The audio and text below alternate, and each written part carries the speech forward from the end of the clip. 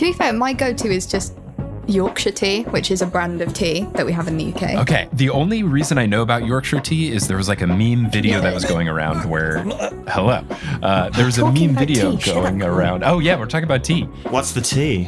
Not that kind of tea. So Ness said that she drinks Yorkshire tea, and the only reason I know that name is there's like a video I saw on Twitter where different British kids are arguing about what the best tea type is. It is Yorkshire. Yeah. Okay, because one guy says he just gets Twinings. Well, Twinings is awfully posh. That's English breakfast tea, but They make fun of him for being posh when he picks that. Someone says it's PG tips or nothing, and then the posh guy goes, PG tips, and then a girl in the back of they're in a car, the girl in the back, she goes, I drink Yorkshire tea, and the other two go, Yorkshire tea! And they're very upset at her, so... Yorkshire tea is the real tea. Yorkshire tea is the tea. It is. Yeah. Okay. Yeah. I'll take note of that so that I always drink Yorkshire tea and I'll look like a true tea drinker.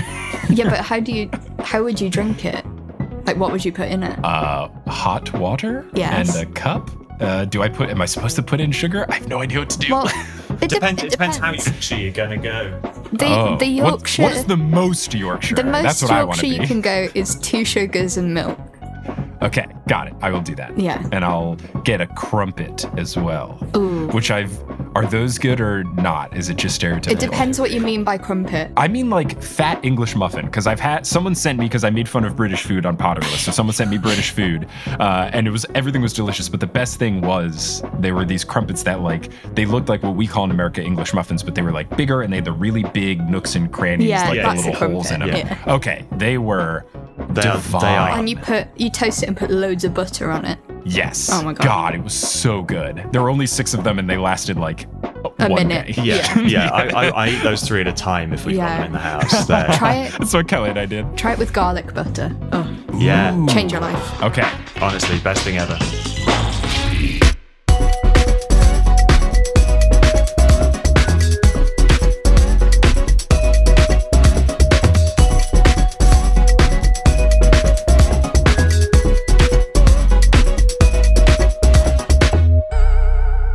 Welcome, fellow sleuths, to Meddling Adults, a game show where we grab our smart and sassy friends and go head-to-head to test our wits against the prowess of fictional young detectives for charity. I'm your host, Mike Schubert. I'm notoriously bad at solving children's mysteries, which is why I am safely behind the judges' table, letting others duke it out instead.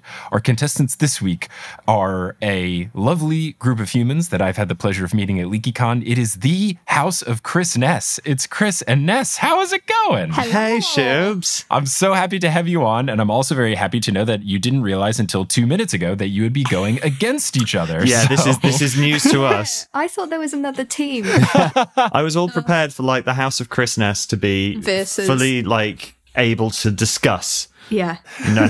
No discussion. Yeah, we're putting a division in the house. It's going to become a split level and just right down the middle. A house divided. Hopefully it can still stand after one of you have won this incredible competition. Now, it is for charity, so let's talk about the charities that you'll be playing for. So, Ness, who will you be playing for in this episode? I am playing for the Albert Kennedy Trust, which is a charity here in the UK. It provides long-term, short-term, and help for LGBTQIA plus young people who need help with housing. If they are feeling unsafe in their current housing situation, they can help long and short term. All right, great. That's fantastic. How about you, Chris? I am playing for Transfiguring Adoption, who are based in Florida. Gorgeous bunch of people. Lovely charity that I met at a convention a while ago now over in the States, who do amazing work with fostered and adoptive kids and their foster families and adoptive families for the parents and for the children. They work at sort of both levels of helping fosterers who might have foster kids who have very specific needs that they've not had to deal with before, or it might be that the kids need some sort of help in this new situation they're going into. But they're delightful people and they do fabulous work. That is great. It sounds fantastic. And I'm glad that we can have something positive for Florida on this podcast, because a lot of the episodes I do are about Encyclopedia Brown, which takes place in fictional Florida.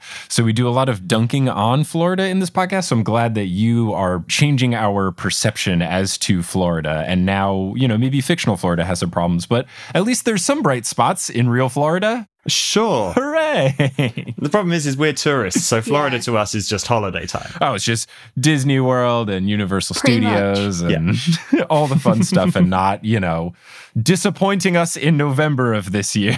Yeah. Again. How dare they? Well, let's talk about how the game actually works. So I have recapped some mysteries from Scooby-Doo, the esteemed animated television program, specifically from What's New Scooby-Doo, the 2002 reboot, which I absolutely adore.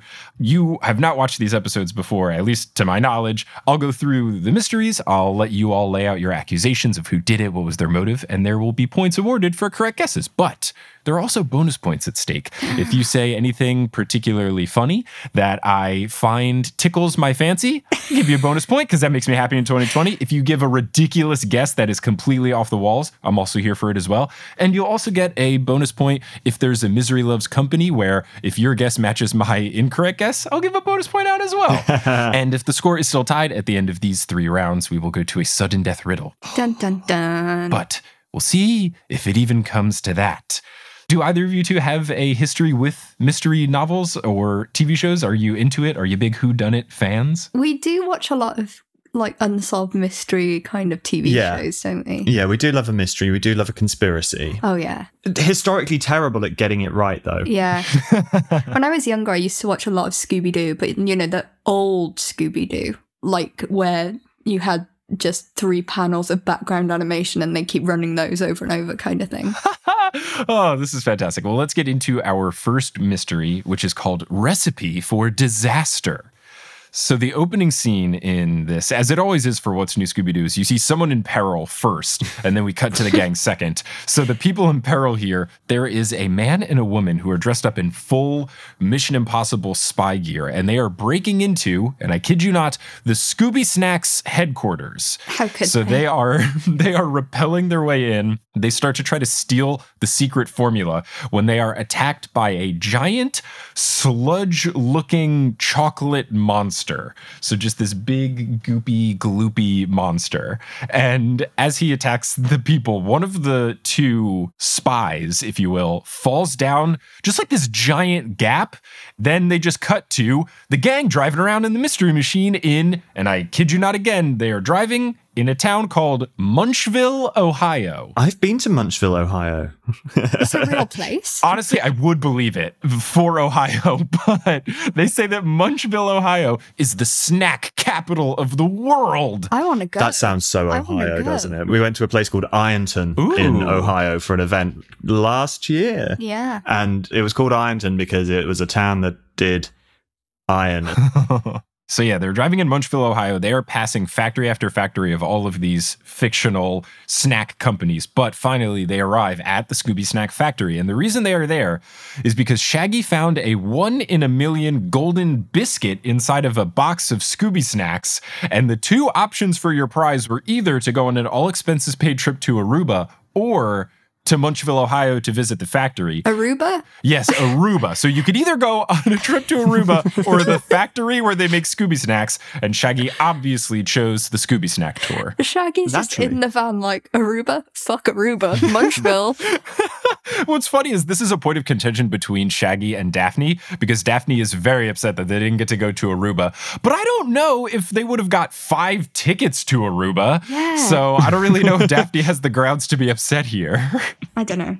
They arrive at the factory and they are greeted by Penelope Bailey. Penelope Bailey, who, of course, I have identified as she has to be guilty because my rules for guessing Scooby-Doo is the first person you meet is Yeah. always my guess of who is guilty. So they're greeted by Penelope Bailey and her father, Ernest Bailey. Of the Bailey cream liqueur dynasty. Oh, maybe that's it. They got their money from making Bailey's Irish cream, and then now their passion project. And then they outsourced to Scooby Snacks. Yeah. Yeah, their passion project is making either dog treats or human snacks. We'll never find out what Scooby Snacks Yeah. actually are. The world will never know. But Ernest Bailey is dressed exactly like Gene Wilder's Willy Wonka. Amazing. Oh, This has already got Willy Wonka vibes. He is dressed almost identically. He does not do a somersault in the beginning and everything, but Aw, he's pretty ew. close. So they begin the tour, and Ernest keeps falling asleep along the way, which I can relate to as Me. I Me. mean, when I was an engineer, it was a bad time. I fell asleep in meetings more than 10 times, and that is 10 plus too many. Like it was a serious problem that like if I'm in a meeting and I'm bored, I will fall asleep. So it's good that my job now is never a dull moment because I'm always talking to people. So he keeps falling asleep, and Penelope says that he hasn't been getting enough sleep lately, but doesn't get into why just yet. Penelope also mentions along the tour that she is allergic to Scooby snacks. They make her break out in hives, which feels not great for someone who, they never say what her position is, but it is assumed that she is in charge of the factory. So it doesn't seem like a smart decision for Penelope. Not ideal. And it also, like, if this woman's breaking out in hives, how do we know she's not the gloopy monster? She just put some, like, oatmeal on herself. I was like, who are these people in my factory whilst I've got hives? Oh, the spies. Oh, they're running away from me. I love it. I love the oatmeal theory. It's fun because we don't know what the gloop is just yet. Yeah. So the tour ends very abruptly as Penelope says that the factory line itself is off limits. There was a point where they drove by in this little mini golf cart thing and they got nasty, evil-eyed by one of the factory workers on the line. So she warns that part of the factory is off limits. And then when Shaggy says, isn't there anything else you can show us? She goes, no, the rest of the factory is terribly messy. Why? So a bit of a suspicious reasoning. They don't get into it just yet. Money laundering. That's what they're doing. All right, that's going to be a bonus point for Ness for Yes. assuming that this is Breaking Bad Scooby Snack Edition, where this is all totally is. a solo front. So they drop the gang off at the gift shop, and before they walk in, Shaggy and Scooby smell the sweet wafts of Scooby snacks. So they follow these visible odor lines you can see in the cartoon, and it gets to this giant machine that is pumping out Scooby snack batter. And when they are there, they get yelled at by that worker who gave them the nasty eye before. Turns out he is a very German man named Mr. Moss T. Meister. So he's Mr. Meister, and he is the quality specialist. All of the names of people in What's New Scooby-Doo are absolutely incredible. Mr. Musty Meister. That's great alliteration. Yeah. It's very fun. Hello, wie geht's? I don't know why he's so camp. Oh, that is worthy of bonus point for that incredible impression. Thank you very much. Dankeschön. Alles klar. So he, as the quality specialist, is very afraid of contamination. So he yells quite intensely at Shaggy and Scooby for being so close to the Scooby snack batter. And Shaggy says he just wants a taste, and Meister warns them that someone else just wanted a taste, but they fell into the machine and got mutilated into the giant sludge monster made out of Scooby snack batter. So this is what we would at least assume is the monster that we saw before. It's a giant Scooby snack batter covered creature. Surely if mystery going to solve this mystery, Shaggy and Scooby would be so overcome by like this batter, they'd just lick it off and find the person underneath, and they would for once maybe not they be maybe they afraid still of will. Oh. Shaggy and Scooby do joke that when they learn the monster is made out of this, they do say, oh, finally a monster we're not going to be afraid of. So you hit the nail on the head. Yes. So the gang is in the gift shop. They are trying to buy different Scooby Snack merchandise. Velma wants to buy a really cute Scooby Snack sweater. I'm not going to lie, it's a really good look.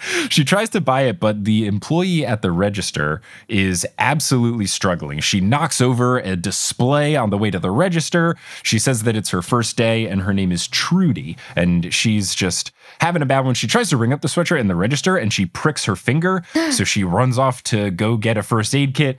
Just a mess of a day for Trudy here. So Shaggy and Scooby, on their way to meet back up with the gang, they run into the monster and the gang sees them being chased. There is a point in this chase scene where Shaggy and Scooby almost get wrecked by a giant fan. So it's very reminiscent of the original Willy Wonka, where the fizzy lifting drink almost has them fly into the fan. Oh, yeah. While the chase scene ends, Penelope and Ernest return, and they say that all of the workers in the factory have been scared off by the monster. And if they aren't able to get this monster situation under control, Ernest will have to shut down the factory. And mid-sentence, he falls asleep this time. And Penelope reveals now that the reason that he hasn't been getting good sleep is that he's a sleepwalker. So his sleep isn't particularly restful. Okay. The plot thickens. So does the batter. So Fred, oh, nice. Okay. Bonus point Nah, feck. for a pun. So Fred, Daphne, and Velma start looking for clues. While they split up, Fred is alone and he sees someone in full spy garb run by. So he chases after the spy. Daphne and Velma notice that the power is on a timer. So someone is setting the power to go off in the factory. It went off during the chase scene. So it's further thinking that it could be an inside job if someone was able to turn off the power. Fred, when he follows the spy, sees her take off her mask, which seems like a bad decision if you're a spy. That's like the first rule of spy school. Yeah, that's Spy 101. Yeah, he notices that it is a lady. He's too far away to make out who it is, but he sees someone with long hair, and he assumes at this point that it's some sort of woman spy. Maybe it's the woman spy from the intro that we saw. Who's to know? So as Fred approaches her to get closer, he realizes that this woman isn't just a random woman. It's actually Trudy from the gift shop. Oh my God. So he thinks this is incredibly suspicious. He tries to chase after her even further, but loses track of her around a corner. There is a point where she looks at a giant vat of Scooby snack batter and smirks, but we don't see anything. I'm just letting that be known as a clue to the viewer that you might not have been able to know from a detail. She sees the batter and smirks during this chase, and then Fred loses track of her. But Fred is stopped by Mr. Meister, who yells at him, thinking that Fred is actually a spy after the secret recipe, and Fred has to convince him, no, I'm trying to help all of you, I promise. So there's another chase scene. Shaggy and Scooby meet up with the gang. There is a point where they all start looking for clues again, and Velma, while they're looking for clues, sees that there are 2 hazmat suits, so similar to the suit that Mr. Meister was wearing when he was working on the line. 2 of those suits are missing, and then they hear a scream. They follow the scream and they see Penelope from before. She is tied up in a chair, surrounded by snack batter. None of it's on her, but it's all over the room and stuff to the sides of her where the chair is. And she tells them that Ernest was sleepwalking, so she went after to make sure he was okay, but then the monster attacked. So there is a final chase scene, and a reveal happens of who is behind the monster. So I turn to the 2 of you. Who do you think is the Scooby Snack Monster, and what are their malicious intents? Okay, I had a couple of theories, one of which vanished when we discovered that it was Trudy from the gift shop in a spy costume. My guess is that it is, in fact, Mr. Bailey, our Willy Wonka impresario himself. Only because I don't understand why on earth we need to know that he's a sleepwalker. Like, classic misdirection. Who cares? This is during the, well, this is, you know, if he's at work, he shouldn't be asleep to be sleepwalking. Sure, I get that it's, you know, disturbing his day, but sleepwalking? I think that's just an excuse for like, oh no, I have no idea how I ended up here covered in batter. Not a clue. But you think he's like, I have no idea how I woke up in the woman's restroom wearing no clothes. Oh my God. Yeah. Mr. Bailey's a pervert now, by the way.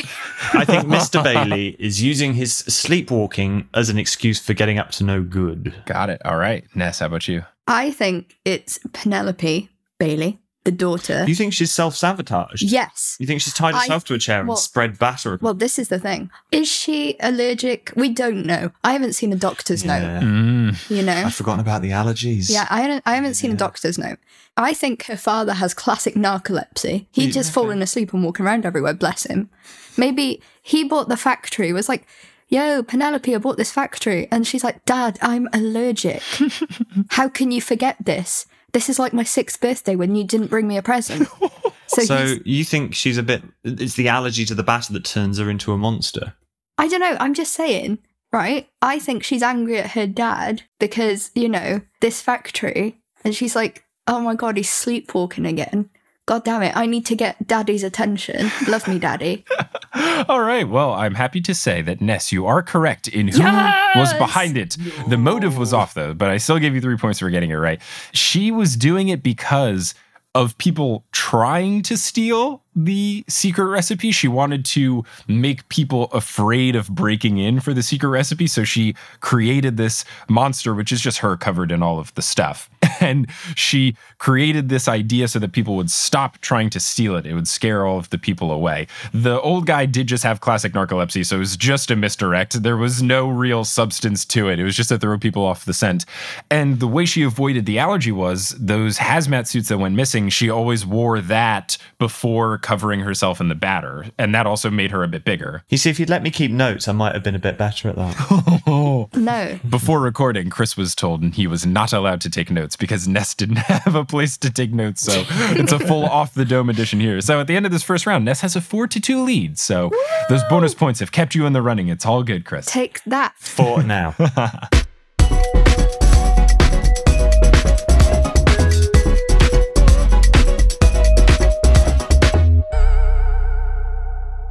This episode of Meddling Adults is brought to you by Munk Pack. Now, let's be honest, we've all had some healthy snack bars from time to time, and they're usually disappointing in the taste department. They'll taste like cardboard, they'll break apart in a million pieces, they won't satisfy your tummy or your cravings, but Munk Pack is here to fix all of that because they make snacks that taste like our favorite sugary treats, but they only have 1 gram of sugar or less, they have 2 to 3 grams of net carbs, and they're only 150 calories. Whether you're following the keto lifestyle or you just want a snack and you're someone that is trying to eat better or cut back on sugar or carbs and you don't want to sacrifice taste, these bars are perfect for you. I try to eat healthy and I find it harder to snack healthy because it's very tempting to want to get all sorts of cookies and sweets and treats and things like that. But the nut and seed bars from Munk Pack that I had really did satisfy those sweet cravings but didn't have all the downsides that come along with sweet snacks. So if I'm up late working on podcast stuff or I don't have enough time to make breakfast or I just need a snack in the middle of the day and I'm feeling a little tired and I want something to give me a little boost of energy, these bars from Munk Pack are perfect. The bars have a perfect balance of sweet and salty. They have a crunch from whole nuts and seeds, but they still manage to be soft and chewy. It's a really nice dichotomy they've got going on. And they come in delicious flavors like caramel sea salt dark chocolate, and peanut butter dark chocolate. That final flavor I just mentioned, peanut butter dark chocolate, is my favorite. It is just so good, getting the creaminess of the peanut butter with that really nice dark chocolate taste, along with the nuts and the seeds. It was just a recipe for success, and I was very sad when I ate my last one. So try it for yourself and you'll see. As a Meddling Adults listener, you have a special deal. You'll get 20% off your first purchase of any Munk Pack product by visiting monkpack.com and entering the promo code MEDDLING at checkout. And Munk Pack is so confident in their product, it's backed with a 100% satisfaction guarantee, so if you don't like it for any reason, they'll exchange the product or refund your money, whichever you prefer. So to get started, just go to monkpack.com, that's MUNKPACK.com, and select any product, then enter the code MEDDLING at checkout and save 20% off your purchase. Munk Pack is delicious, nutritious food that you can count on, and thanks to Munk Pack for sponsoring the podcast.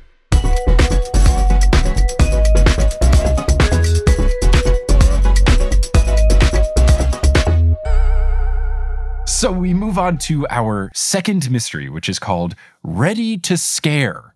Now, this is a very special Scooby-Doo one because it takes place in Paris. Oh la la. Mm-hmm.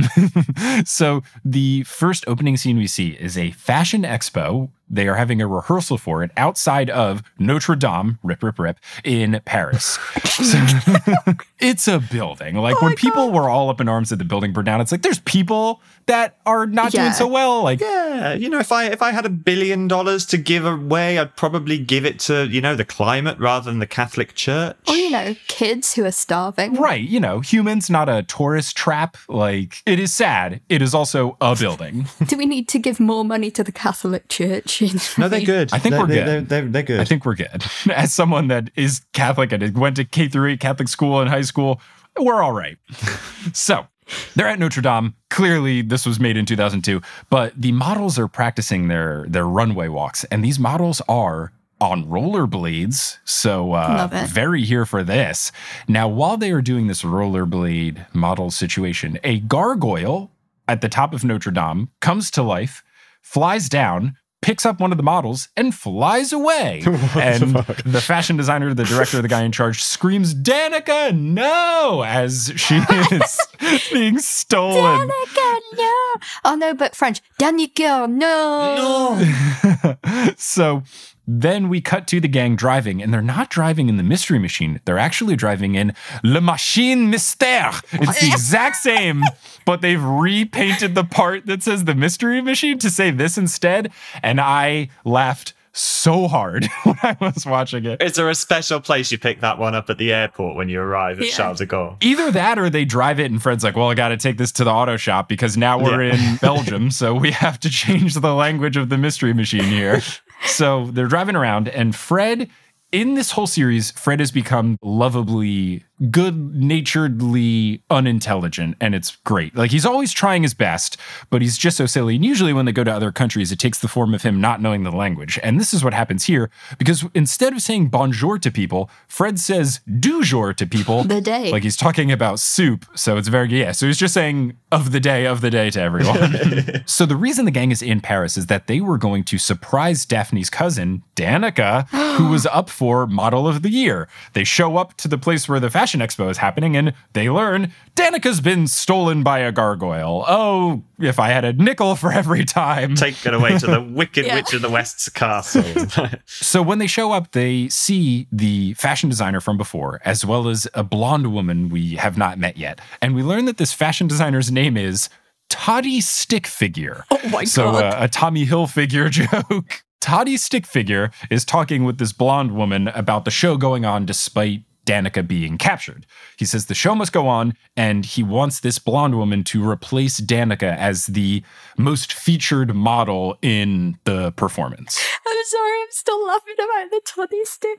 Yeah, it's really good. They do this with a lot of names where there's an episode that it didn't really work for the show, but I did watch it where they had a Jane Goodall character, and her name was Joan Goodsome instead of Jane Goodall. Like, they do this with a lot of celebrity names, and I'm so incredibly here for it. Oh, gosh. So Daphne overhears this, and she's livid that they are not upset about Danica being stolen. Toddy seems very much way too okay with this. Even when pressed about it, Toddy says, of course I'm upset. That outfit was to be sold and was worth thousands. So he is very much not concerned about Danica being gone. He's more concerned just about him, his fashion show, etc. The blonde woman steps forward and introduces herself. She says that her name is Brooke Bjork, and she is Danica's roommate, and she says that she is absolutely distraught about her friend, roommate, coworker, fellow model being stolen by, a gargoyle. I'm sure she is. Mm-hmm. Can I just point out they're not called gargoyles, they're called grotesques. Oh. Because gargoyles have water coming out of their mouths. Whoa. Bonus point for pedanticness. I love it. Thank you. Pedanticness. One word. I love it. Another bonus point for realizing I made a pun without even trying by messing up the word pedantry, I think it is. Yeah.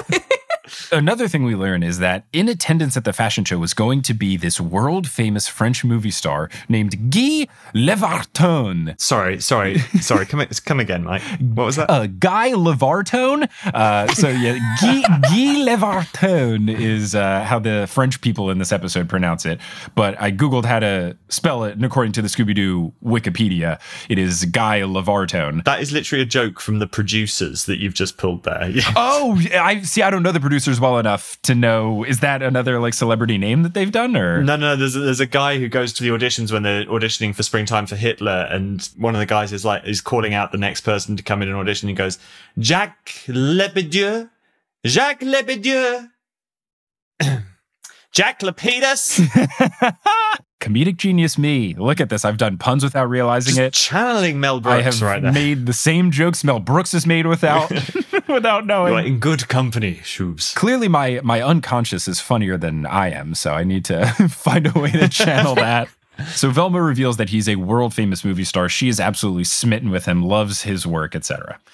So while they are looking around for clues, they see a trail of coarse limestone. It's in this gray, goopy form, which feels like you could cover yourself in it if you wanted to look like a grotesque. Thank you. Not a gargoyle unless you had water to spare.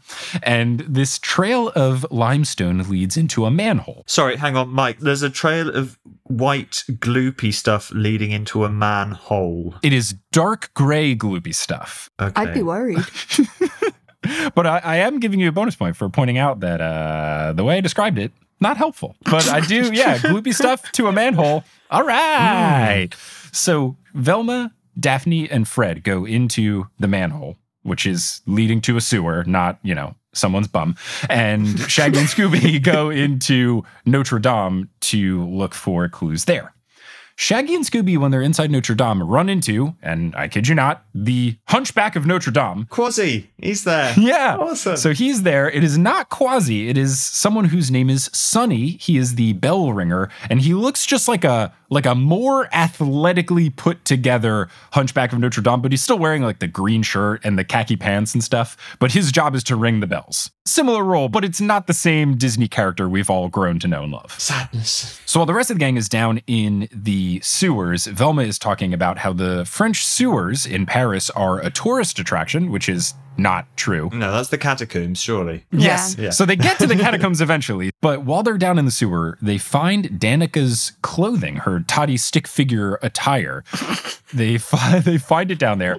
And also they see Guy running past them. They're very confused, but right after they ask, why is he running? Why is he here? They see a big flush of water going through the sewer. So that pushes them and they get whisked away down a corridor. But we cut back to Shaggy and Scooby, who are now talking with the Hunchback who originally scared them. But he turns out to be this really nice guy, Sonny. He has food prepared for them. There is wine and cheese and bread because they're in Paris. And it's very nice. They have a good time until he starts talking about what he says are gargoyles. So incorrect, as we've pointed out. So he's being a little creepy about the gargoyles. He says that the gargoyles love having company and he loves to clean the gargoyles. He has named all of the gargoyles. He goes into detail about what he does to clean the gargoyles. So it starts from Sonny being pretty normal and seeming like a nice guy and just being misunderstood to, oh no, he is a little bit creepy. He has a fetish for Yeah. gargoyle grotesque things. So Sonny leaves to go get some more drinks for them, and then the live gargoyle shows up and flies off into the sky with Shaggy and Scooby. Is the gargoyle going to take them to the nest and feed them to his little gargoyle babies? Maybe. So we cut back to Fred, Velma, and Daphne, who have been flushed out of the sewer. Fred jokes that it's fun that they have actually been flushed out of a sewer for a change. Can I just say, that's fucking disgusting. Yeah, it's pretty gross. Thankfully, in the cartoon, it's just like clear blue water, but that's not how things normally would be. No. That's no. But maybe for these new tourist attraction Parisian sewers, they're actually really clean and fun.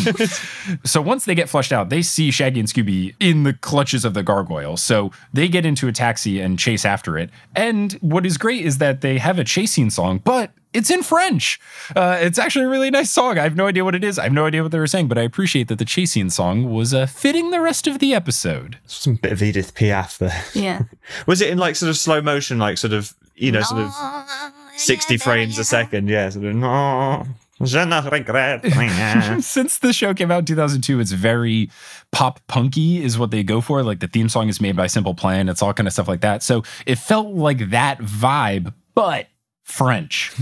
I appreciated it. And you may smoke a little cigarette while you listen. I'm just giving you a bonus point for whatever you just said. He has no idea what you said.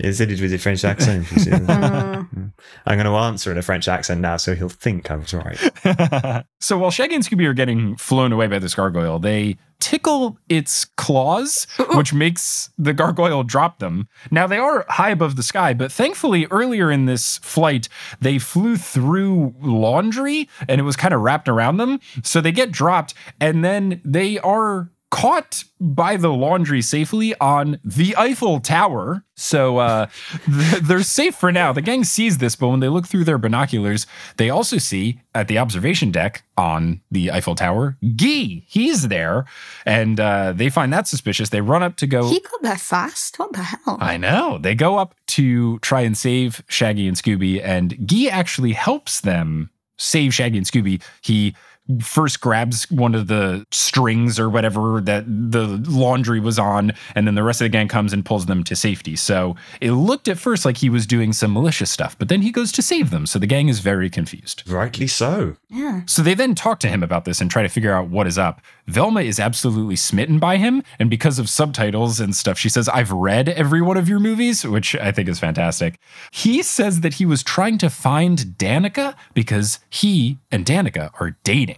So they decide to follow him to see if he was lying or not. And they follow him to Sacré-Cœur, another tourist destination. All of the French landmarks. The only one they don't go to is the Arc de Triomphe, really.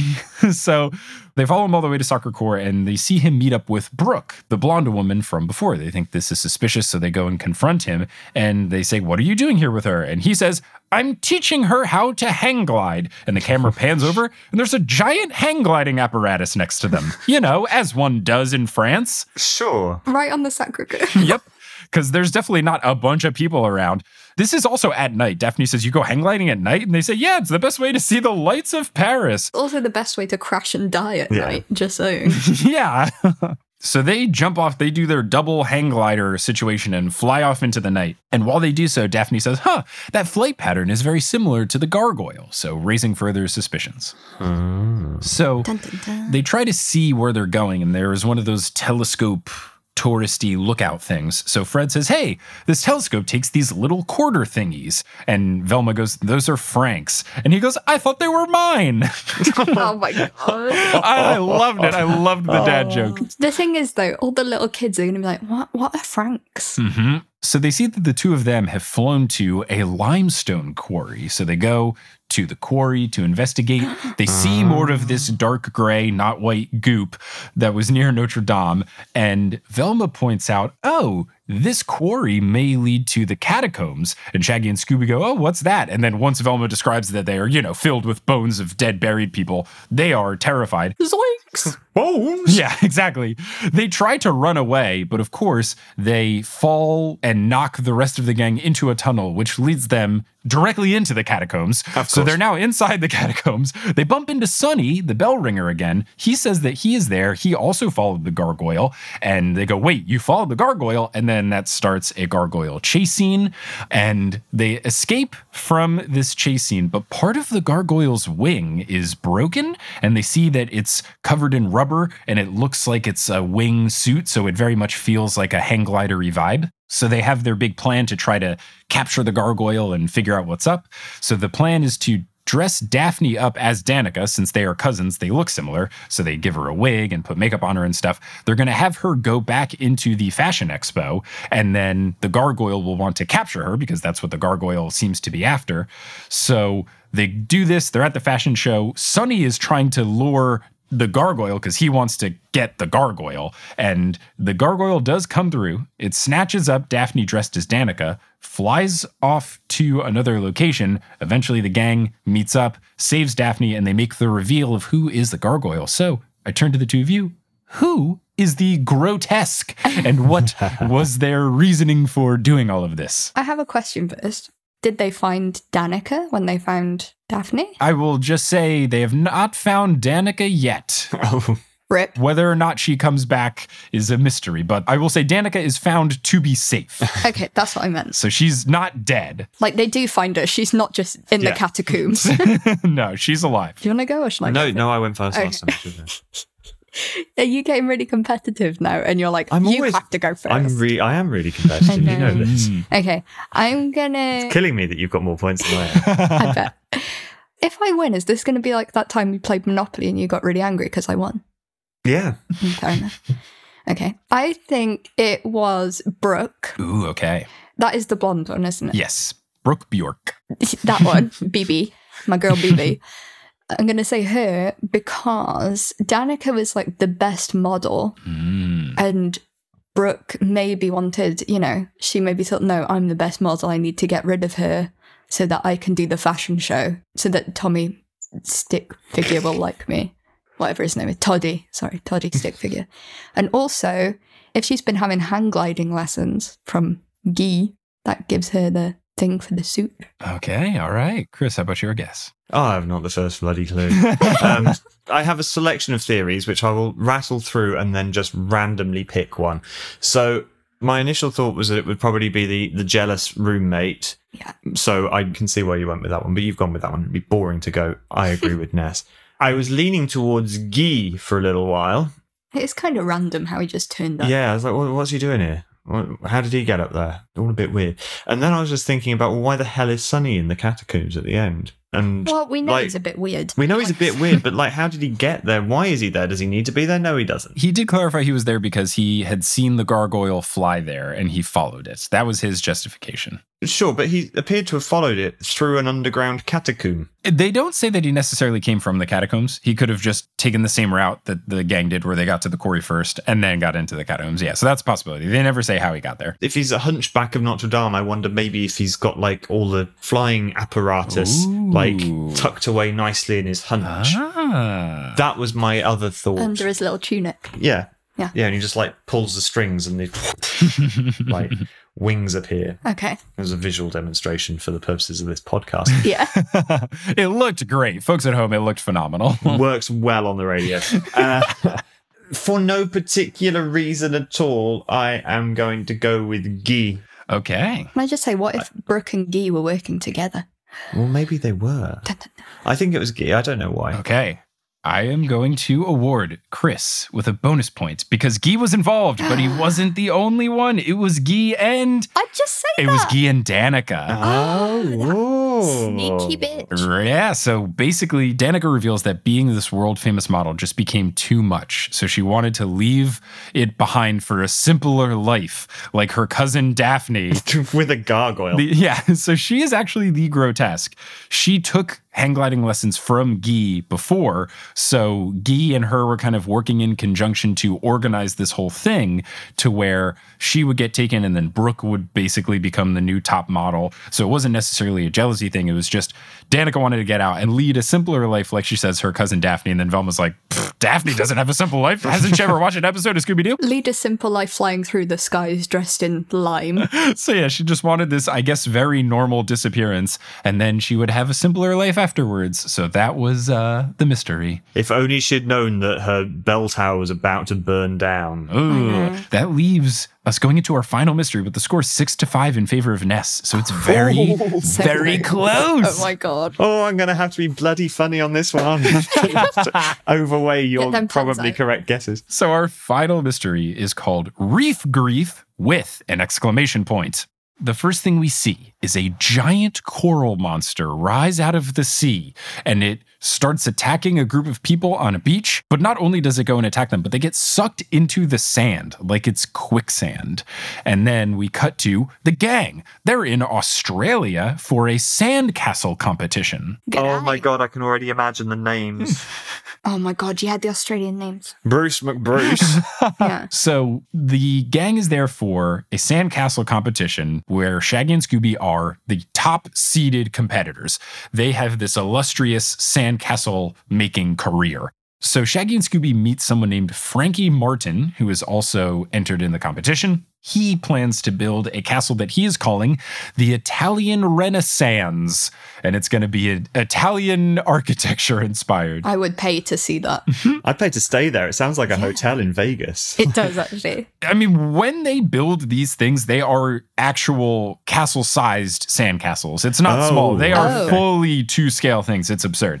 Now, Frankie is really excited to see Shaggy and Scooby because they are world-renowned for their sandcastle building prowess. They apparently, earlier in the year, made a fully functional sand roller coaster with a loop in it. Sure. I want to go. So while they are getting ready for this Sandcastle Festival, which is supposed to start tomorrow, there's a band on a big festival stage that is being set up. They are practicing, but they're so loud that people practicing making their sandcastles, those sandcastles start to crumble. And this isn't just any band. It's not a generic band. It's a real band. And it's Smash Mouth. Somebody once told me. Smash Mouth is in this episode. And it's just incredible. Steve Harwell does his own voice acting. So no one else from the band talks, so I guess they couldn't get the rest of the Smash Mouth. But they got Steve, the lead singer. He's there. And he gets into an argument with Frankie, this Australian sandcastle builder, who's very upset that Smash Mouth is playing their music way too loudly. And they're going back and forth. And the only way the argument is broken up is by this very chill, hippie-dressed individual named Rama Yam. He breaks it up by saying that they can all just live in harmony if the band keeps their decibels low. Keep your decibels low, man. You mean? He's very much like that. He's got a gross goatee and really long hair and a tie-dye tunic and this big medallion. So he looks like Matthew Lillard then. You know that he is going to Munchville for 420. Yeah. Yeah. So Shaggy and Scooby's plan is to make this big rendition of King Arthur's castle, but they also want to include a drive-through window for a seafood restaurant. They are going to call this castle Clam-A-Lot. Oh, That's my their God. plan. I love it. So that is their plan, and Ramayam thinks it's a great plan. He is also running this sandcastle competition. He is overseeing it. He says, oh, we've invited all of the competitors to do some yoga. Why don't you join us? So they all start to do yoga, and while they and a lot of other people are doing yoga, the coral monster comes back, rises out of the sea, starts to attack them. People get sucked under the sand. The normal situation. Your standard everyday coral monster attack. Can I just ask, when you say sucked under the sand, do you mean like they're just gone? They fall under as if they completely fell through a quicksand pit, but it's very rapidly. So it's very much like a whoop, and they are underground. Okay. So later that night, the gang is taking shelter in Shaggy and Scooby's castle, which they have started to build. And while they are there, they hear a scream, and it's another coral monster attack. And once it starts to chase after Shaggy and Scooby for a while, in the classic chase scene nature of What's New, Scooby-Doo, the monster goes back into the water. So they think that's strange that they were able to successfully outrun one of the monsters. So they had gotten split up from the rest of the gang, who sees Ramayam at the scene of the scream. They talk to him. He says that he went out to help, but while he was going to help people, 3 more people got sucked away. And Fred finds the medallion that Ramayam was wearing earlier semi-buried in the sand, and he goes, oh, I guess that fell off in the scuffle. After they have this conversation, 2 surfers come up. They have very thick Australian accents. Their names are Sean and Shauna, and they are a surfing duo. But the suspicions that Velma raise is they say that they've been surfing, and Velma goes, we've been here all day, and we haven't seen anyone surfing. That's strange. So a little bit of suspicions raised for Sean and Shauna. Now, Shaggy and Scooby later on get attacked by the coral monster. It lashes out seaweed like a rope, and it gets tied around their ankles and starts to drag them into the water. This guy's badass. Yeah, and while that is happening, people rise out of the sand like zombies. So it gets a little creepy up in here. Thankfully, Fred is able to save them, and after they are brought to safety, Fred finds a little breathing tube. So maybe this is how the coral monster is breathing underwater. Who's to say? Cut to the next day. Shaggy and Scooby are working on their castle. Martin is working on his castle. And Steve from Smash Mouth is back. He comes up all upset because Smash Mouth's equipment was absolutely trashed. A bunch of the stuff is broken, and it's all covered in mounds of sand. So Steve and Martin get back into another argument, and Martin looks way too happy about this situation. He makes jokes about how, oh, it looks like a work of art and I really appreciate it, blah, blah, blah. Another note that Velma brings up is that the only people who have gone missing are sandcastle builders. None of the band members are missing. So specifically, people entered in the sandcastle competition are gone. The only people left in the competition are Shaggy and Scooby and Martin. Now, another coral monster attack happens, but this time Ramayam gets sucked into the sand. So they say, okay, we have to figure out what's going on and where everyone is going. So they set up a tracking device on Shaggy and Scooby, and Shaggy and Scooby are going to be live bait because since the coral monster only wants to get sandcastle builders, they have to be the bait.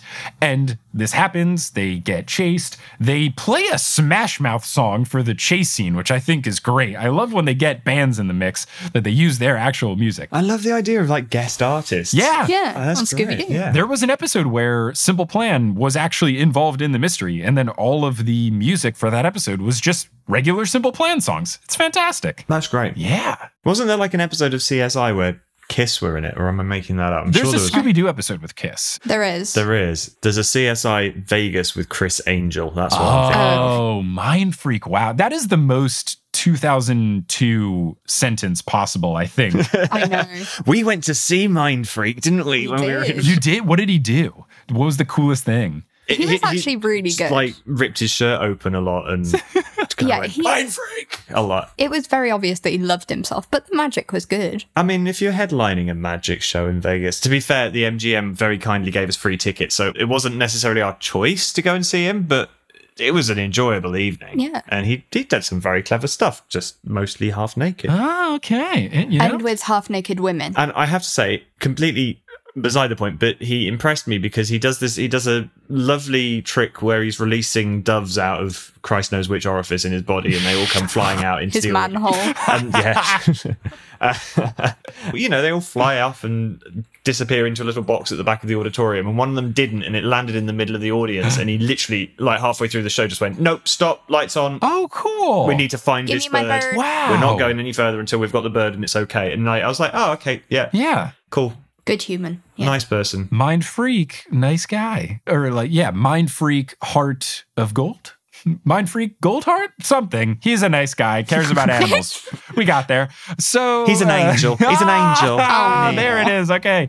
Bonus point for Chris, which is now tied Shit. the game. Now, after this attack, the surfers are back. And it's the same thing where Velma goes, we have not seen anyone surfing. What the hell is happening?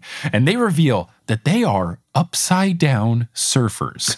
So, Well, they are in Australia, so they wear scuba gear and they latch into their surfboards, and then they have some sort of propeller-ish device on the back where they ride the wave, but upside down. It's their own invention. So Can I just say literally not possible if there's a bloody coral reef? truly impossible. So they do say that they got out of the water when they saw this coral monster. So that's their reasoning for being where they are now. So the Shaggy and Scooby tracking dots that the gang had set up shows that the two of them are under the Great Barrier Reef.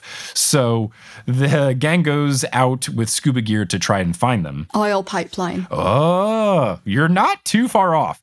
So Shaggy and Scooby find the other people, and they are hypnotized-esque. They feel very zombie-esque.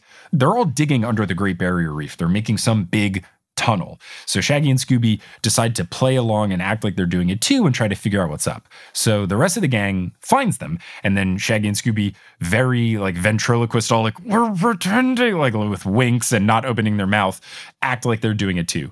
So the gang is going to try to go along with this, but unfortunately they're doing this and Fred knocks over a giant structure, so it gives it away that they are not perfect zombies or whatever. So they all get chased by these zombie-made people, and Ramayam is among them. There is a chase scene that's going on.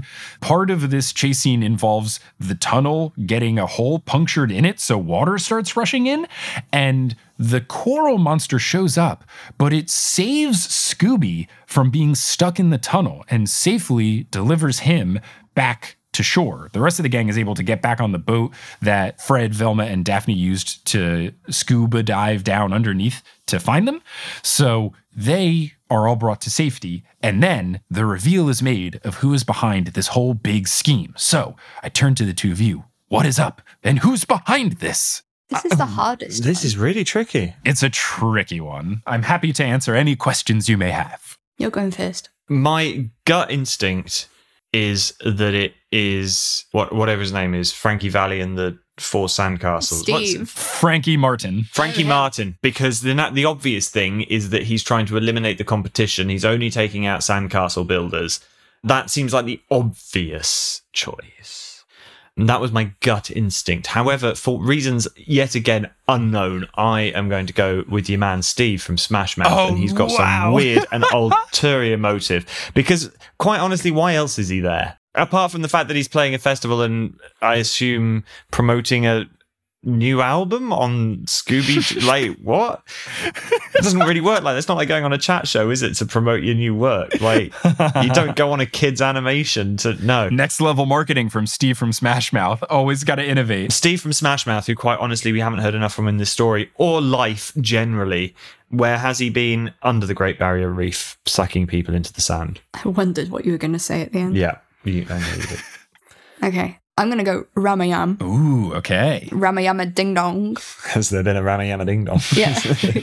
Is there a reason, or was it just so that you had an excuse to say Ramayama Ding Dong, which is completely valid? No, there is a reason. Although there is a grain of truth in that. What? Sorry, it's a sand joke. It was joke. a sand joke. It was a grain of truth. Oh, okay. You're believable.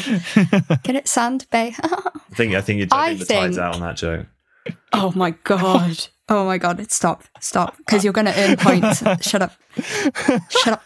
Anyway, I'm going to carry on. I think it was him because he's invited all these people to the sandcastle competition.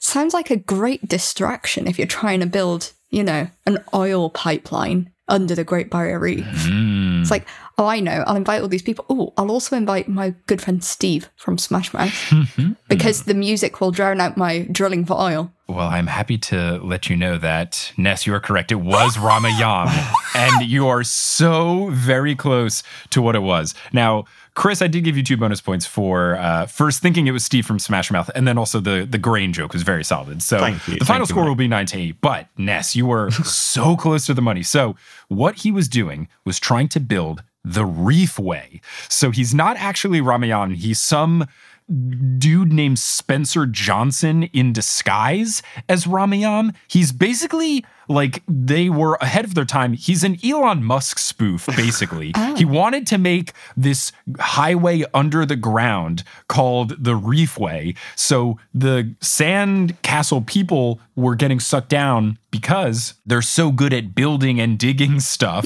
that they could help make this tunnel. And then his medallion that he's wearing, he used to hypnotize them into following his orders. So that was his whole master plan. What was the straw bit about? The breathing tube thing? Yeah. I think that was just a misdirect to make you think it might be the surfers since they use scuba gear to do their upside down surfing. Yeah. So I think it was just a misdirect there. But that was what was going on with Ramayam / Spencer Johnson, this bullshit entrepreneurial guy that wants to make an undersea freeway. And then it's revealed that the coral monster is real. What? So it just is a coral monster. Yeah. There was even a point where Daphne goes, so you're telling me for once the monster is actually a monster? And Velma's like, yeah, coral is actually a living organism because it technically is, but not to the extent that the coral monster exists. But, that is the surprising nature of it, is that the monster was actually real, but he was a good guy because he saved Scooby and he didn't actually do any of the sucking people under the sand. That was all of the Ramayam / Spencer Johnson stuff. So what was the coral monster doing? Oh, he's probably like, hey, don't litter. Leave my coral alone. It's just that his unfortunate language is going, "Aah!" Well, coral doesn't speak. Yep, that's exactly it. They were messing with his coral, he was upset, and he can only communicate in groans. But thankfully, the episode ends with Smash Mouth putting on a big concert, and everyone's really happy. Of course. Yay. Yeah. That's how that episode ends, and now we're at the end of this episode. Wait. Do we know who won the Yeah, sandcastle that. competition? Oh, so it ends up being Martin because Shaggy and Scooby's King Arthur thing got destroyed in the mess of all of this. So what they ended up doing, though, was they made a giant ice cream cone instead, but then Scooby ate it because it looked too good. So they didn't win. Martin won. I would like to go to Camelot, but I'd be afraid to pull up to the drive-through window in case I climb up. Don't worry, the game is over. No more need for puns. It was incredibly selfish of you to try and do that. We will be here for 12 hours with all of these puns. So, Ness, you have won. You have earned money for the Albert Kennedy Trust. You are the victor with a final score of 9-8. How does it feel to reign victorious? So bloody good. I'm going to hold this over Chris's head for years to come. Chris, you fought valiantly. It was very close. 8-9 is a barn burner of an episode. I am sorry if this ruins your day. That's good. Congratulations to my housemate and fellow. And that's how we broke up. No. I'm very sorry to be at the root of all of this. But thank you both so much for joining. Thank you for having us, Mike. Oh, of course. If there's anything that you're doing online or otherwise that you want people to check out, where can they go? What can they do? I will be, hopefully, vaccines and travel allowance permitting, somewhere in a Comic-Con near you in the hopefully not too distant future. I've got a diary full of exciting things from America to Australia to all around Europe that hopefully will be happening in 2021. In the meantime, I'll be wherever you want me, mostly online. You can check out my website, it's chrisrankin.co.uk. If you're missing conventions, and there is lots of signed goodies and things to be purchased there which help poor suffering actors like myself. That is, of course, a joke. Half the money we earn from my web store goes to the Albert Kennedy Trust. So win-win for them tonight. Yeah. That's great. Yeah. I'd just like to say, look after yourselves, look after your family. All right, Jerry Springer. I know. Try trans rights are human rights and Black Lives Matter. Amazing. What a perfect thing to promote, and what a great ending note for this episode. So thank you all so much. And listeners, thanks for listening. And, I got to say, you two were very good at solving these mysteries. You were on top of it. No. We weren't. Ness was good, and you made a lot of puns. That's what I'm here for. I've got to the age where dad jokes are all I have left. Well, it was wonderful, and the two of you are truly some of the finest meddling adults.